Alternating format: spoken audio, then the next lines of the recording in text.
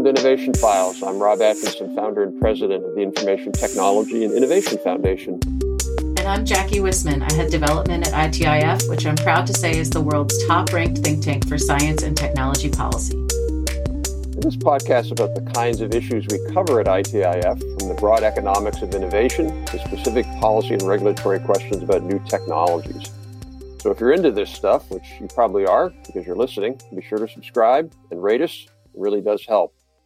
So today we're going to talk about how America's declining social trust will harm its innovation system, and also why tech is not the cause of declining social trust. Our guest is David Moschella, who is a non-resident senior fellow at ITIF. He's the author of our Defending Digital series, which examines popular criticisms, complaints, and policy indictments against the tech industry. Our goal in this series is not to defend tech reflexively or categorically, but to scrutinize widely echoed claims that are driving the most consequential debates in tech policy. Before enacting new laws and regulations, we think it's important to ask if these claims hold water. Thanks, David, for being here. Pleasure. This is your 14th installment of the Defending Digital series. What led you to write this particular piece?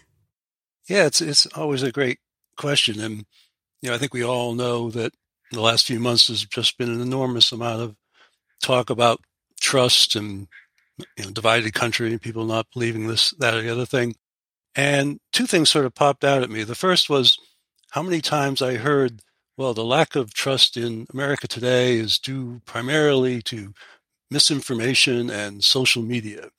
And in my view, that's just not true. And so as part of the Defending Digital sort of mission, I figured, all right, we got to at least take on that issue.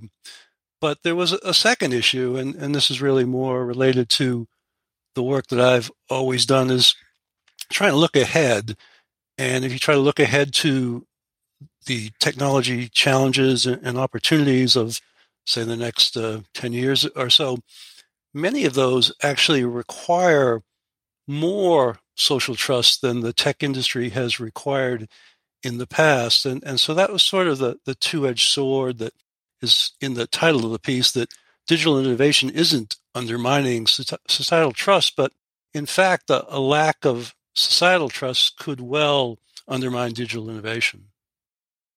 I want to talk about the first point. When I was working on Capitol Hill in the 90s, I was working for an organization called the Office of Technology Assessment.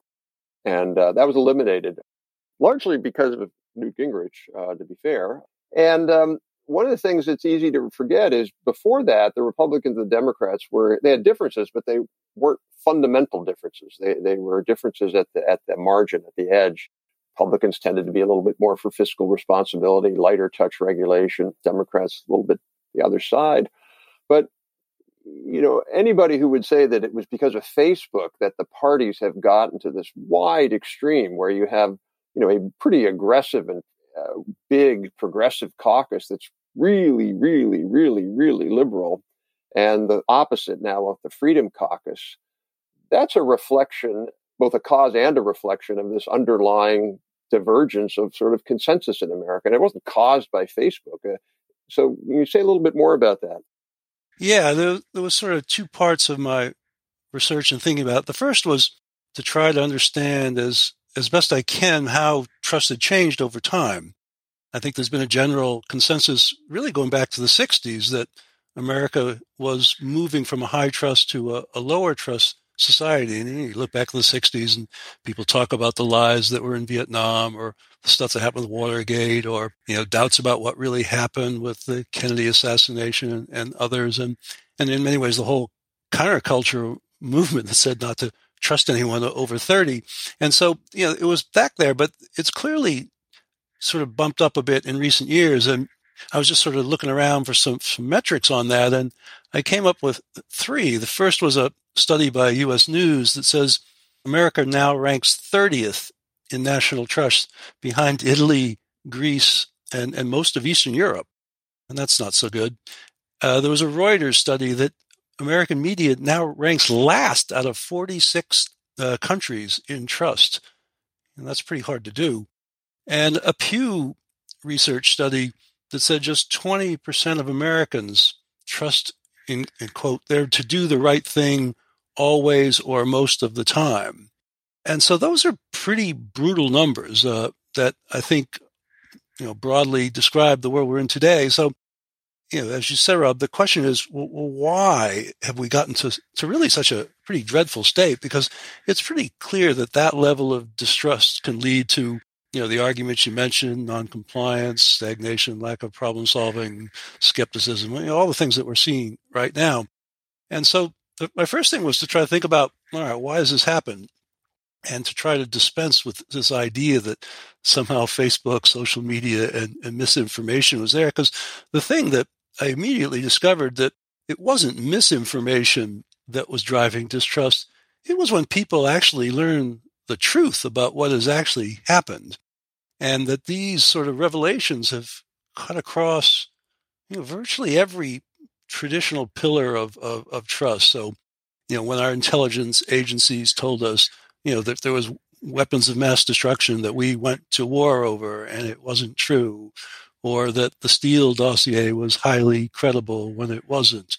When we see the police videos of George Floyd and others, when we see the banks going through their bailouts in 2008 and now again, when you see, the sort of sickening abuse at the Catholic Church, the Boy Scouts, coaches, and even the scientific community of what's happened with COVID, of the demonization of people who floated the lab theory or perhaps wanted to follow the Swedish model, and the really tough way they were all treated, and now seeing that maybe those arguments were better than people said.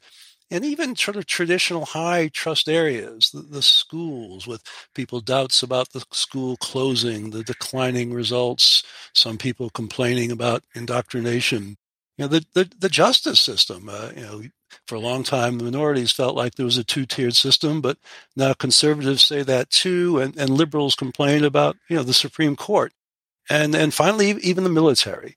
If you look at the debacle in leaving Americans behind in Afghanistan and all of that equipment. So really across all of these institutions, most of which for many, many years were highly respected, trust in all of those has taken a big hit. And none of that had anything to do with social media at all. It had to do with Americans seeing what the stuff that's actually going on, and social media certainly can help amplify that, but it's certainly not an important factor in any of this. And so that was sort of the thing, is maybe really just sort of take that issue off the table. So, David, before we move on to why social trust, societal trust is important to innovation, it strikes me that one of the factors here is you've had an elite class that really in so many ways has failed us as Americans. And for example, you have people who just completely got it wrong on Iraq and paid no price, still have not apologized. I get it. You try your best, you make a mistake, okay, but no penalties, no mistakes. And so I feel like it's a lot easier for the elite class to blame Facebook and blame the rubes on Facebook and Twitter for the problem, when they won't admit that they were wrong and they caused a lot of these problems. It's like, well, let's pass the buck over here, and then we're scot-free. Another one you didn't mention was the significant hollowing out of U.S. manufacturing and the complete denial of that. It goes on till today, the complete denial of that. Absolutely. And the average American who's in Ohio or whatever looks at that and goes, oh, these people are not on my side. Yeah, absolutely, to all of that. And particularly the first point about accountability, that there's been none. The banks, they got bailed out, and individual people don't. And everybody seems to, on that list that you cited, that I cited, almost everybody in that list has been taken care of and very rarely held to any account. And so I think it's a very understandable reaction, and certainly the manufacturing, the way jobs were shipped to China, all the advocacy of globalization and sort of unfettered globalization, proved to be not such a great idea, and then powered China to be the giant that it has become. And this was driven by allegedly our best and brightest leaders for so long. And as you say, it wasn't so bad that they made a mistake. But it was obviously they made that mistake ages ago, but they couldn't admit it, couldn't correct it, and even to this day, they haven't done much about it. In what ways can the lack of societal trust harm Americans in America's innovation system? We've talked about it and alluded to it, but maybe some examples would be helpful to and this is sort of steer the conversation in the right direction. And this is sort of the core of it with a lot of the work that I do, that try to understand what are the drivers of innovation out there. And an easy way of trying to see it is if you look back to the first big wave of the internet, the whole .com and subsequent success, most of that was a consumer experience. So, if I'm using email or search or buying something from Amazon or using Microsoft Office or my smartphone apps and maps and such things, basically my use of that stuff doesn't affect many other people very much. And if it works well for me, in some ways, that's all I really care about. So it was a consumer-driven market. And if you had consumer trust, you were in pretty good shape. And that's what those companies did. And that's how they succeeded. But if you look ahead to the challenges that are coming, sort of the 2020s issues, they're not primarily consumer issues. They're more collective and public sphere and B2B in nature. And you can sort of go through those. Some of them are tech and some of them may not be. But, if you look at, take the basic one, climate change, it's not really a consumer issue. But if you don't have trust and people don't believe what you're saying, it gets a lot harder to make the case to do things in that domain. And I think you see that certainly in the U.S. But to get closer to the tech world, you take something like facial recognition.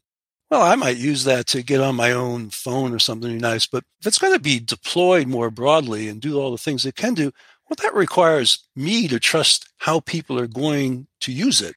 And of course, a lot of people don't, and therefore the use is being pushed back. If you look at the whole AI and the chat GPT stuff that's going on now, do people trust that? Do they want to pursue it? How is that going to affect society is sort of the biggest question. And then all kinds of specific ones, easier ones in a way. You look at healthcare data. Do people have the trust to allow that data to be shared? You look at something like digital IDs, which might solve a lot of problems in America and workers and immigration and voting and such things, but people don't do it because people don't trust the government. You look at something like digital cash, which also in some ways would help with a lot of things, but people don't want to do that because they're afraid of the potential coercive of power that's there. You look at electric vehicles right now, and people keep telling us there's going to be all these charging stations, but do people really believe them? Because, it doesn't seem always to be happening. So all of these areas are things that it's not true that me as a consumer can just do my own thing. You have to have, there are issues of sort of critical mass and collective agreement and platforms and infrastructure and all of these things.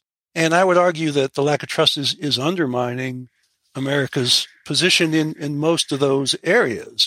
Certainly not too late, but you can sort of see it. If you want to say, which countries are leading in some of these, well, in healthcare data, you might look at Iceland. If you're looking at digital IDs and such things, you might look at Estonia. If you're looking at charging systems, Norway, or smart cities in Singapore, or facial recognition in China, which is more coercion perhaps than trust. But all of these other countries have mechanisms to build these systems that in many ways are likely to be more successful, at least initially, than ours. And so that's where I make the point that unless a certain level of trust can be restored, this will be a factor in risking America losing its tech edge in certain areas, and some very important ones. So, David, I couldn't agree more with you. I think this is the number one unappreciated issue in U.S. tech policy. A few years ago, about a decade ago, we were asked by a foundation, the Sloan Foundation, to do a series of studies looking at a whole bunch of IT application areas, digital IDs and health and intelligent transportation and a bunch of these. And we initially thought that large countries would dominate because these are essentially you build a system once and then you can scale it with everybody. And so your costs per user are quite low. We found exactly the opposite. It was the small countries that were dominating because they had trust. They could bring everybody together and they could get acceptance. They could bring the key stakeholders together, and people said, yeah, we're going to trust these systems. And, we don't have that now. I mean, it's almost as if we have an industry. I'm going to get on my high horse now on my soapbox, but we have an industry that promotes lack of trust. And I'll give you an example of that. Facial recognition.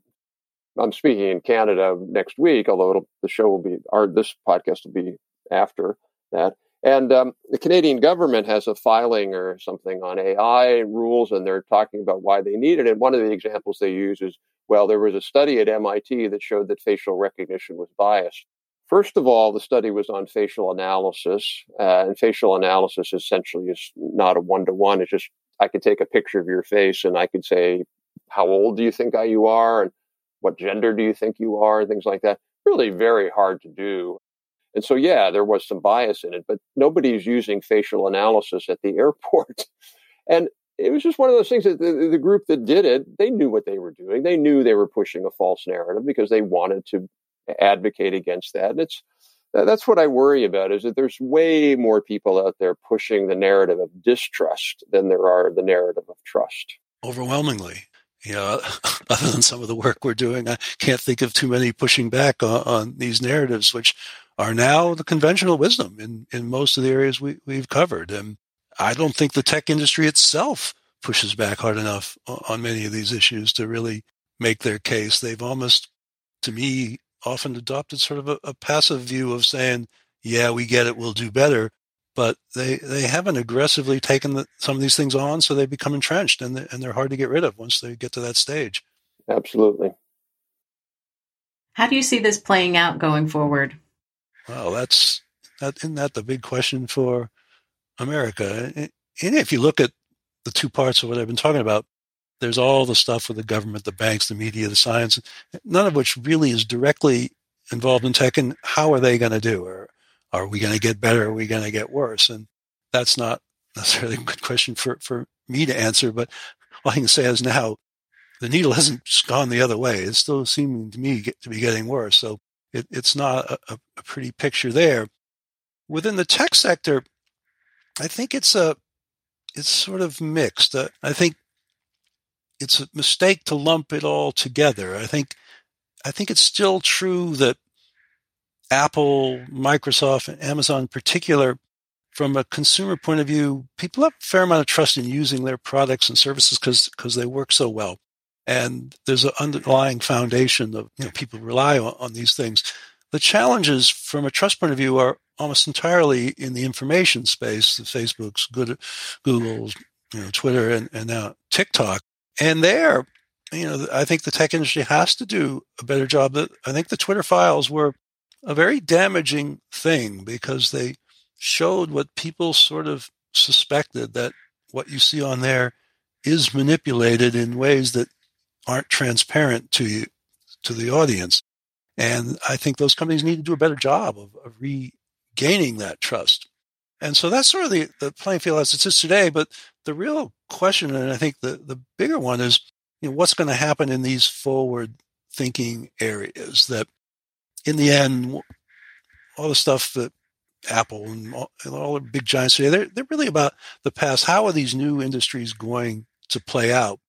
And that is inherently unknowable, but I think it is fair to say that unless America, at a public and an industry and many other levels, changes the perceptions of these technologies and makes people see the pluses more than the downsides, that you're just not going to see them. And so I think that we're at a period of risk. It's certainly not too late, but I think it's the sort of alarm that needs to go off. And I think the industry has a lot of work to do.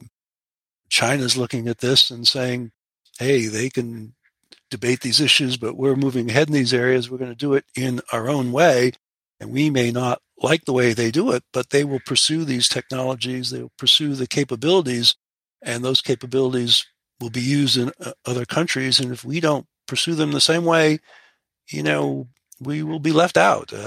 And so I think it's a period of risk, but don't want to be too pessimistic. There's certainly plenty of time and plenty of capability.